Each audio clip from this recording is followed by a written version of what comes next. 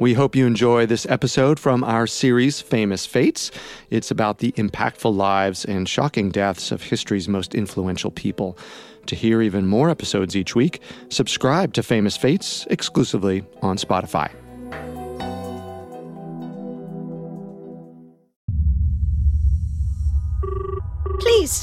Please pick up the phone. Hello? Hello? Hello?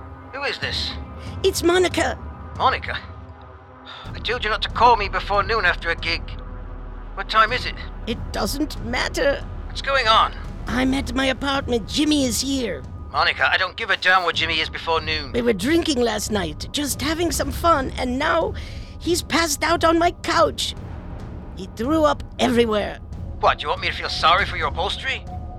Pour some coffee down his face, slap him around, wake him up. You know Jimmy, he does this kind of thing. Probably just stoned out of his mind. I don't. It doesn't look like he's breathing. Monica? Monica! Snap out of it! You said he's not breathing? I don't.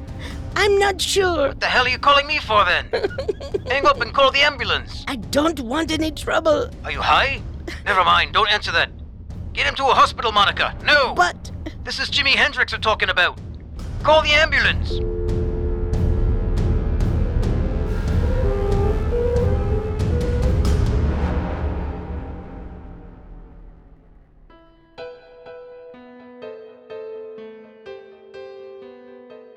Hi, I'm Vanessa Richardson. And I'm Carter Roy. Welcome to Famous Fates, a Parcast original exclusive to Spotify. Each week, we'll release 5 fresh episodes centered around a common theme, such as Hollywood icons, influential women, or music legends. In each episode, we'll take a close look at the remarkable life of a different person. With the help of voice actors, we'll dramatize their incredible lives, reimagining their greatest and weakest moments. Then we'll examine their controversial deaths. Some deaths came too soon, some remained shrouded in mystery, and some changed the world forever. Today, we're covering Jimi Hendrix, one of the most influential musicians of the 1960s, and perhaps ever.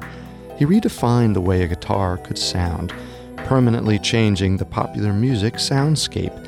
Hendrix was a singer, songwriter, innovator, rock god, and tragically, a member of the 27 Club. You can find episodes of Famous Fates and all other Parcast originals for free on Spotify. To stream Famous Fates for free on Spotify, just open the app and type Famous Fates in the search bar. Famous Fates is a Spotify exclusive, so you can only find it on Spotify. At Parcast, we're grateful for you, our listeners. You allow us to do what we love. Let us know how we're doing. Reach out on Facebook and Instagram at Parcast and Twitter at Parcast Network. Now, back to the life of Jimi Hendrix. Johnny Allen Hendrix was born on November 27, 1942 in Seattle, Washington. Did you flub the line? His name was Jimmy, not Johnny. Please, Carter, I'm a professional. Jimi Hendrix's parents originally named him Johnny. However, when he was 4 years old, they renamed him James after his father, who everyone called Al. Okay, now you're messing with me. Maybe a little. Okay, but it's true. But Jimmy's father's first name was James, middle name Allen. So why the name change? At 4 years old, no less? Isn't that a little late? We don't know for sure, but some historians believe that it was because his mother had an affair with a man named John, and Al hated the name so much he renamed his eldest son in protest. Well, that seems a bit excessive. Well, that was how Jimmy's parents operated. They were a bit unhinged, a pair of alcoholics who fought, broke up, got back together, and started back in on the fighting. Mirroring Hendrix's own struggles with substance abuse later in life. Jimmy and his 4 younger siblings were scattered to foster care and adoption, with only Jimmy and his brother Leon staying with their biological parents. It was a tumultuous childhood, to say the least. But the one constant throughout Hendrix's life was music. Friends and family noticed early on how fascinated he was with the guitar. When he was still in elementary school, he dragged an old broom around to use as an air guitar. Although he wanted to play the real thing, money was tight in the Hendrix household. And his first instrument was a ukulele he fished out of the dumpster. It only had one string. But that didn't stop Hendrix from playing along with his favorite songs, one note at a time. In fact, for the rest of his life, Hendrix would play everything by ear. He never formally learned to read music. When he was 15, he finally saved up enough to buy himself an acoustic guitar of his own. And immediately formed his first band. A year later, he traded in his acoustic guitar for an electric one, and that's where the legend was truly born. Excuse me while I kiss the sky. Once Hendrix got his hands on that electric guitar, there was nothing else he wanted to do but practice, day in, day out. And maybe cause a little mischief. When he was 19, he had been caught twice by police while riding in stolen cars. He was given a choice, go to jail or join the army. Hendrix took the latter option. But unfortunately, basic training isn't the best place to hone your guitar skills. And he was constantly being written up for having a poor work ethic. Okay, this time I'm not kidding. Where is it? I don't know what you're talking about, Private Hendrix. You know damn well what I'm talking about. I left it on my bunk this morning. Aw, boys, it looks like we've got a case of a missing guitar on our hands. Whatever will Hendrix do without it? Gosh, I don't know. Maybe he'll make it to PT on time for once. You don't understand. I need it back. Need it, huh? Hendrix, this is the Army. What you need is to shape the hell up. And maybe when you do, we'll think about giving Betty Jean back. Betty Jean's not the name of the guitar. It's the name of my girl. The guitar's your girlfriend? Yeah, Hendrix gave his guitar a lady's name. Ouch. Yeah, the army wasn't really for him. A little more than a year after enlisting, Private Hendrix was given an honorable discharge on the basis of unsuitability. After leaving the Army, he went right back into performing, staying nearby his Tennessee Army base. That circuit got him into contact with a lot of the big soul, R&B, and blues musicians of the time. But even as he was playing backup to more well-known artists, Hendrix had the flair of an entertainer. Right. It was while he was in Tennessee that he first saw guitarists strumming with their teeth. Yeah, not to be upstaged, he quickly mastered the gimmick. Later stating that the party trick was a necessity to stay relevant. In his words, imitators left a trail of broken teeth all over the stage. Yikes. Makes me want to call up my dentist just thinking about it. No kidding. But Hendrix was no stranger to unusual styles of guitar playing. In fact, he always played his guitar upside down. That's right. Hendrix was left-handed, and while left-handed guitars existed, he didn't like how they sounded, so he simply flipped a right-handed guitar around and restrung it. Cool. His father, incidentally, thought that left-handedness was a sign of the devil. Well, most other people would have had to sell their souls to play like that.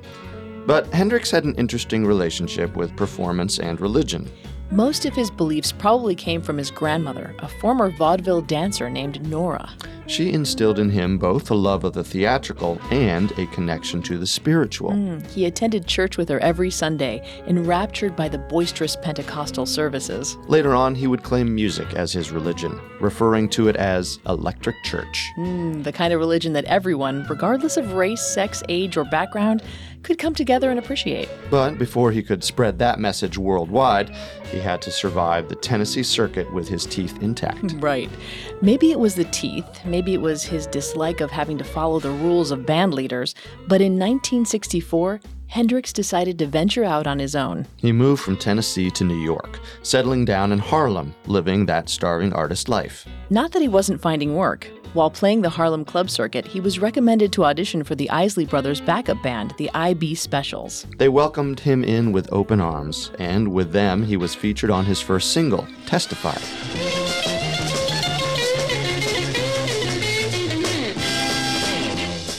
He toured with a few other backup bands around this time as well, including Little Richard's ensemble. Most of the singles he was featured on barely hit the top 100, or completely failed to chart. And his tardiness and stage antics caused Little Richard to fire him in 1965. But that didn't stop him from working. If anything, it made him more certain that his talent was being wasted as an R&B backing guitarist. We'll return to our story in just a moment. Now, back to the life of Jimi Hendrix. While playing at a New York nightclub, he was noticed by Linda Keith, girlfriend of Keith Richards of the Rolling Stones. She was struck by his performance and quickly set about introducing him to Chaz Chandler, former bassist of The Animals and aspiring record producer. Come on, Jimmy. He's right at that corner table. Chaz, over here. Linda, I thought that was you. Mwah, mwah. Who did you bring me tonight? Chaz, this is Jimmy. I saw him play a set here the other night. He was fab. One of the most amazing guitar players I've ever seen. Amazing, huh? Won't your boyfriend get jealous? Just wait till you hear him play. So it's Jimmy, huh? That's right. Linda tells me you can play. I can do a whole lot more than play, brother. Ah, you've got confidence. I like it. In that case, let me lay something on you. You know that Billy Roberts song, Hey Joe?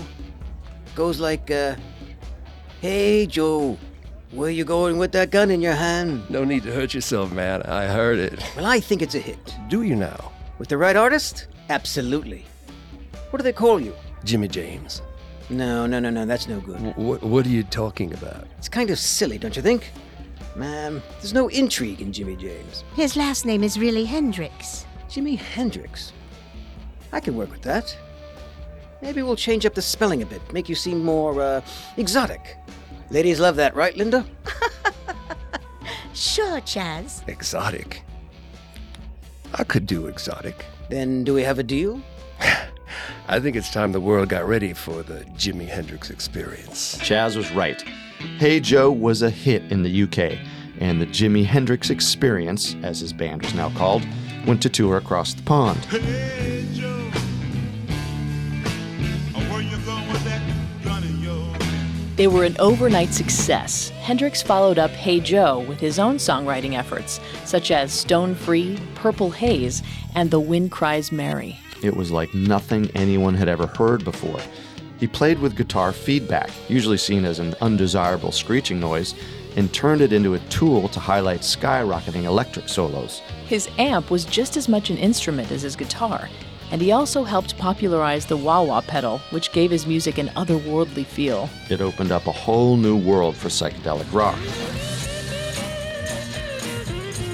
Although Hendrix wrote most of his own music, Hey Joe was far from his last cover. One of his more famous songs today, All Along the Watchtower, was originally a Bob Dylan song.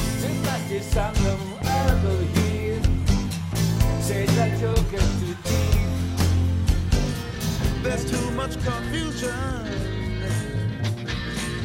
I can't get no relief. Not to rag on Dylan, but Hendrix made that song, Well, there's a reason why later covers would take more inspiration from Jimmy's version. including later performances by Dylan himself. So influential, he changed the original writer's performance. Now, that's a skill. And the public loved him too. As great as his music was, he was just as famous for his onstage stunts. Such as setting his guitar on fire at the end of his set. Originally, he had simply smashed his guitar at the end of a performance, but was told that the stunt was too much like The Who. Yeah, so fire was his way of upping the ante. He called it a sacrifice, burning the instrument he loved most in the world in front of thousands of onlookers. And it was always a special event, since he only burned 4 guitars on stage in the course of his career. Funnily enough, the iconic photo of Hendrix kneeling by the flames of his guitar, The one that's in every stoner's college dorm? yeah, that's the one, was actually a last-minute snap taken by a 17-year-old photographer at one of Hendrix's performances, the last shot of his last roll of film for the day. Wow, and one of the most iconic images of 60s rock. And after that stunt, the London press began calling him the vaguely racist nickname Black Elvis, and the definitely racist Wild Man of Borneo. But no press is bad press, I suppose, and it was kind of a different time. Hendrix was a bona fide success. The Hendrix Experience's first album, Are You Experienced?, flew to the top of the charts. Only blocked from the top spot by Sgt. Pepper's Lonely Hearts Club Band. His next album, Axis, Bold as Love, was slightly less of a success, but this was due in part because Hendrix lost the master tape for side 1 of the LP and had to re-record everything. For a perfectionist mixer like Hendrix, it was a majorly disappointing loss. Keep in mind, this is a guy who would regularly record the same song more than 50 times. And he did a lot of experimenting. He was very interested in science fiction and space during this time, and his music reflected that conceptually. He would put reversed guitar solos into his music.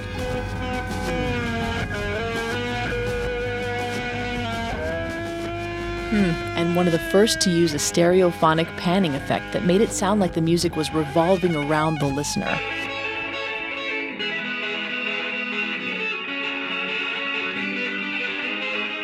His final album, Electric Ladyland, was a return to form, featuring many of his most remembered songs. But such a painstakingly put-together album was a strain on the group. And especially with Hendrix fighting for more and more control over the mixing board. And the Jimi Hendrix Experience broke up after Ladyland's release. But Hendrix himself was still at the top of his game. In 1969, he was the world's highest-paid rock musician. And in August of that year, he was asked to headline what would soon be the most infamous concert in American history, Woodstock.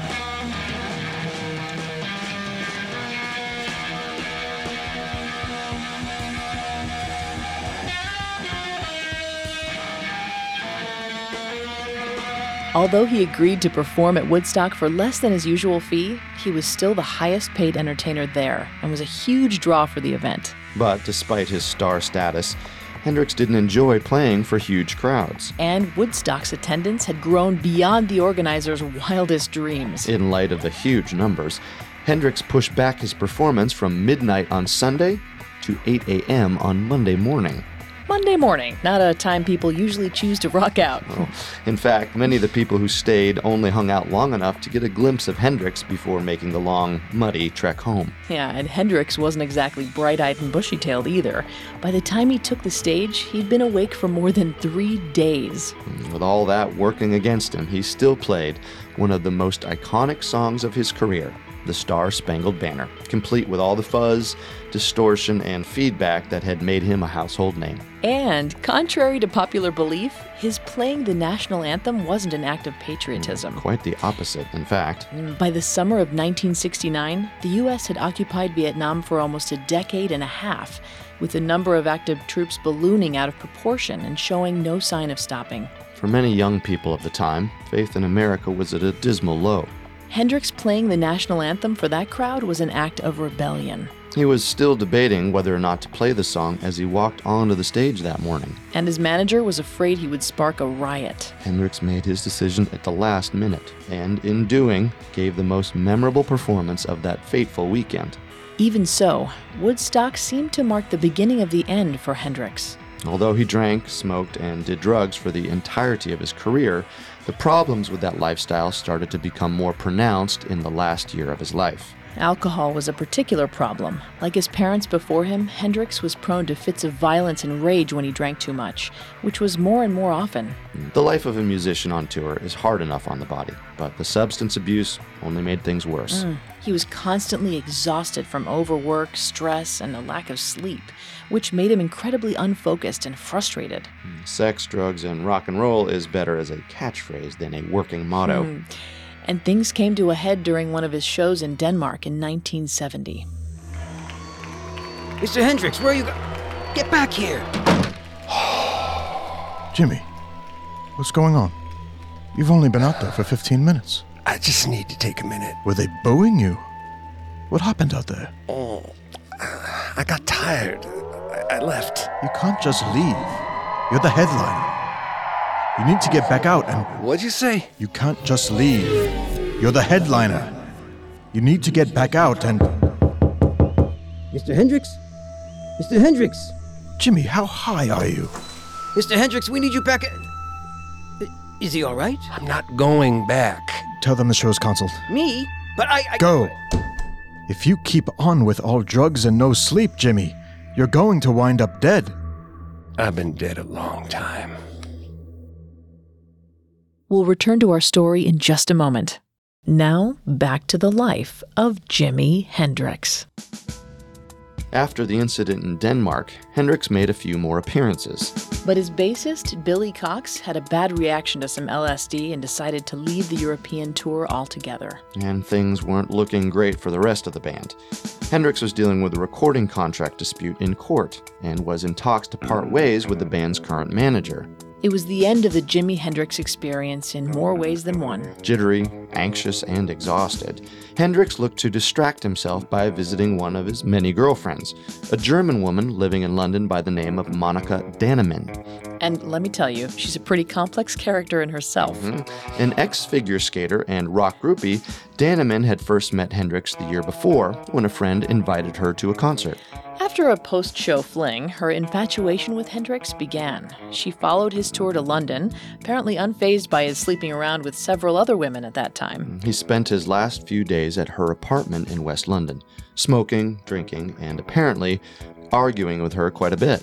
It's hard to tell what really happened between them those last few days, because Danneman was alone with him for most of that time, and her testimony is a bit, spotty. Maybe it was all the drugs, but Danneman was never able to give a consistent timeline of the time she spent with Hendrix.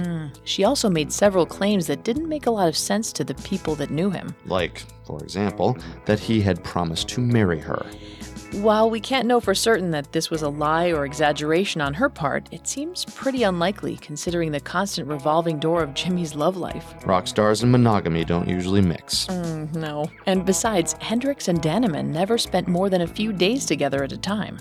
Here's what we do know.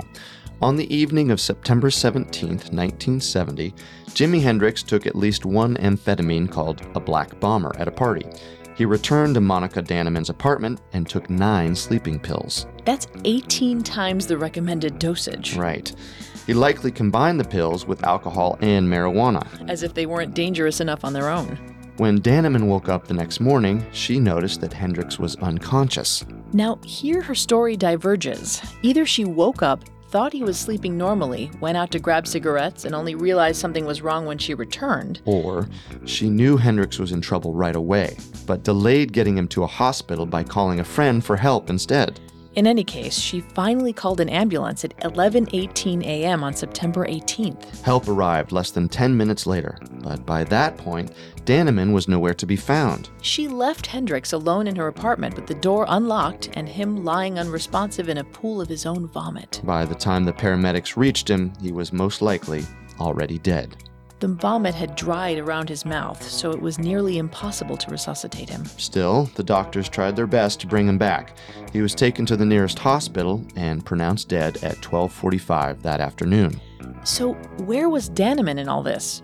In all likelihood, she was afraid of getting in trouble with the police for the copious amounts of illegal substances they had consumed. On top of that, it was her sleeping pills that led to his coma. But by not calling an ambulance sooner, she may have cost Jimi Hendrix his life. The official cause of death was aspirating his own vomit. The barbiturates he had taken would have suppressed his cough reflex and made it impossible for him to cough or roll over even as he choked to death. It was an inglorious, messy way to go. Things didn't turn out great for poor Monica Danneman either. In 1996, after defending herself in a court case with one of Hendrix's other longtime girlfriends, Danneman asphyxiated herself in her Mercedes-Benz. Because of the amount of sleeping pills he had taken, many people initially believed that Jimi Hendrix had committed suicide as well. He had even apparently left a note. It was this prevailing public theory that would lead another great musician, Kurt Cobain, to commit suicide almost a quarter century later, in emulation of Jimmy's going out in a so-called blaze of glory. And joining Jimi Hendrix in the 27 Club. Which, believe me, is not a club you want membership in. As you may have heard in our episode on Kurt Cobain, the 27 Club refers to the striking amount of popular musicians who died, for one reason or another, at age 27. Notably, Janis Joplin, Jim Morrison, and Brian Jones are among their ranks. As well as more recent deaths, like that of Amy Winehouse. All dead at the shockingly young age of 27. However, Cobain was wrong in his assumption about Jimi Hendrix's death. It was actually ruled accidental. Hendrix likely just wanted to sleep the night off before he made his return trip to America. And in his already inebriated state, overestimated the amount of pills he would need. Also, the so-called suicide note wasn't a suicide note at all. Written the night before he died, the note was actually Hendrix's final poem, titled The Story of Life. Wow. Its meaning was misinterpreted by the first person to find it. And while it has themes of death, heaven, and rebirth, it's actually a fairly uplifting message. What follows is that poem in its entirety. The story of Jesus, so easy to explain. After they crucified him, a woman, she claimed his name. The story of Jesus, the whole Bible knows. Went all across the desert, and in the middle, he found a rose. There should be no questions. There should be no lies. He was married ever happily after, all the tears we cry. No use in arguing, all the use to the man that moans. When each man falls in battle, his soul it has to roll. Angels of heaven flying saucers to some made Easter Sunday the name of the rising sun. The story is written by so many people who dared to lay down the truth to so very many who cared to carry the cross of Jesus and beyond. We will guide the light, this time with a woman in our arms. As men, we can't explain the reason why the woman's always mentioned at the moment that we die. All we know is God is by our side, and he says the word, so easy, yet so hard. I wish not to be alone, so I must respect my other heart. Oh, the story of Jesus is the story of you and me. No use in feeling lonely. I am you searching to be free. The story of life is quicker than the wink of an eye. The story of love is hello and goodbye. Until we meet again.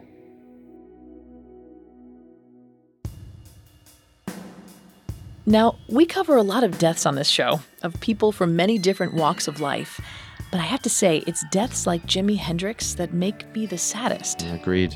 He was only 27 when he died, and in his short professional career, he completely revolutionized a genre. And just think of what he could have done with another 5 years, or 10, or 50. It just goes to show that addiction is a very, very powerful thing. And it can take down one of the most celebrated musicians of all time, just as easily as it can an average Joe. And who knows, if Jimi Hendrix had gotten the treatment he needed in time, maybe he'd still be around today. Even so, he left behind inspiration for so many musicians after him, keeping his memory alive long after his tragic death.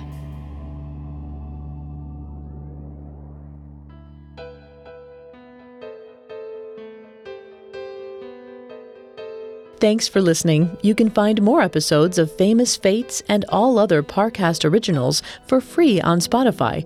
Famous Fates is a Spotify exclusive. Well, not only does Spotify already have all of your favorite music, but now Spotify is making it easy for you to enjoy all of your favorite Parcast originals, like Famous Fates for free from your phone, desktop, or smart speaker. To stream Famous Fates on Spotify, just open the app and type Famous Fates in the search bar. Remember, it's a Spotify exclusive, so you can only find the show right here. And don't forget to follow us on Facebook and Instagram at Parcast and Twitter at Parcast Network. We'll see you next time.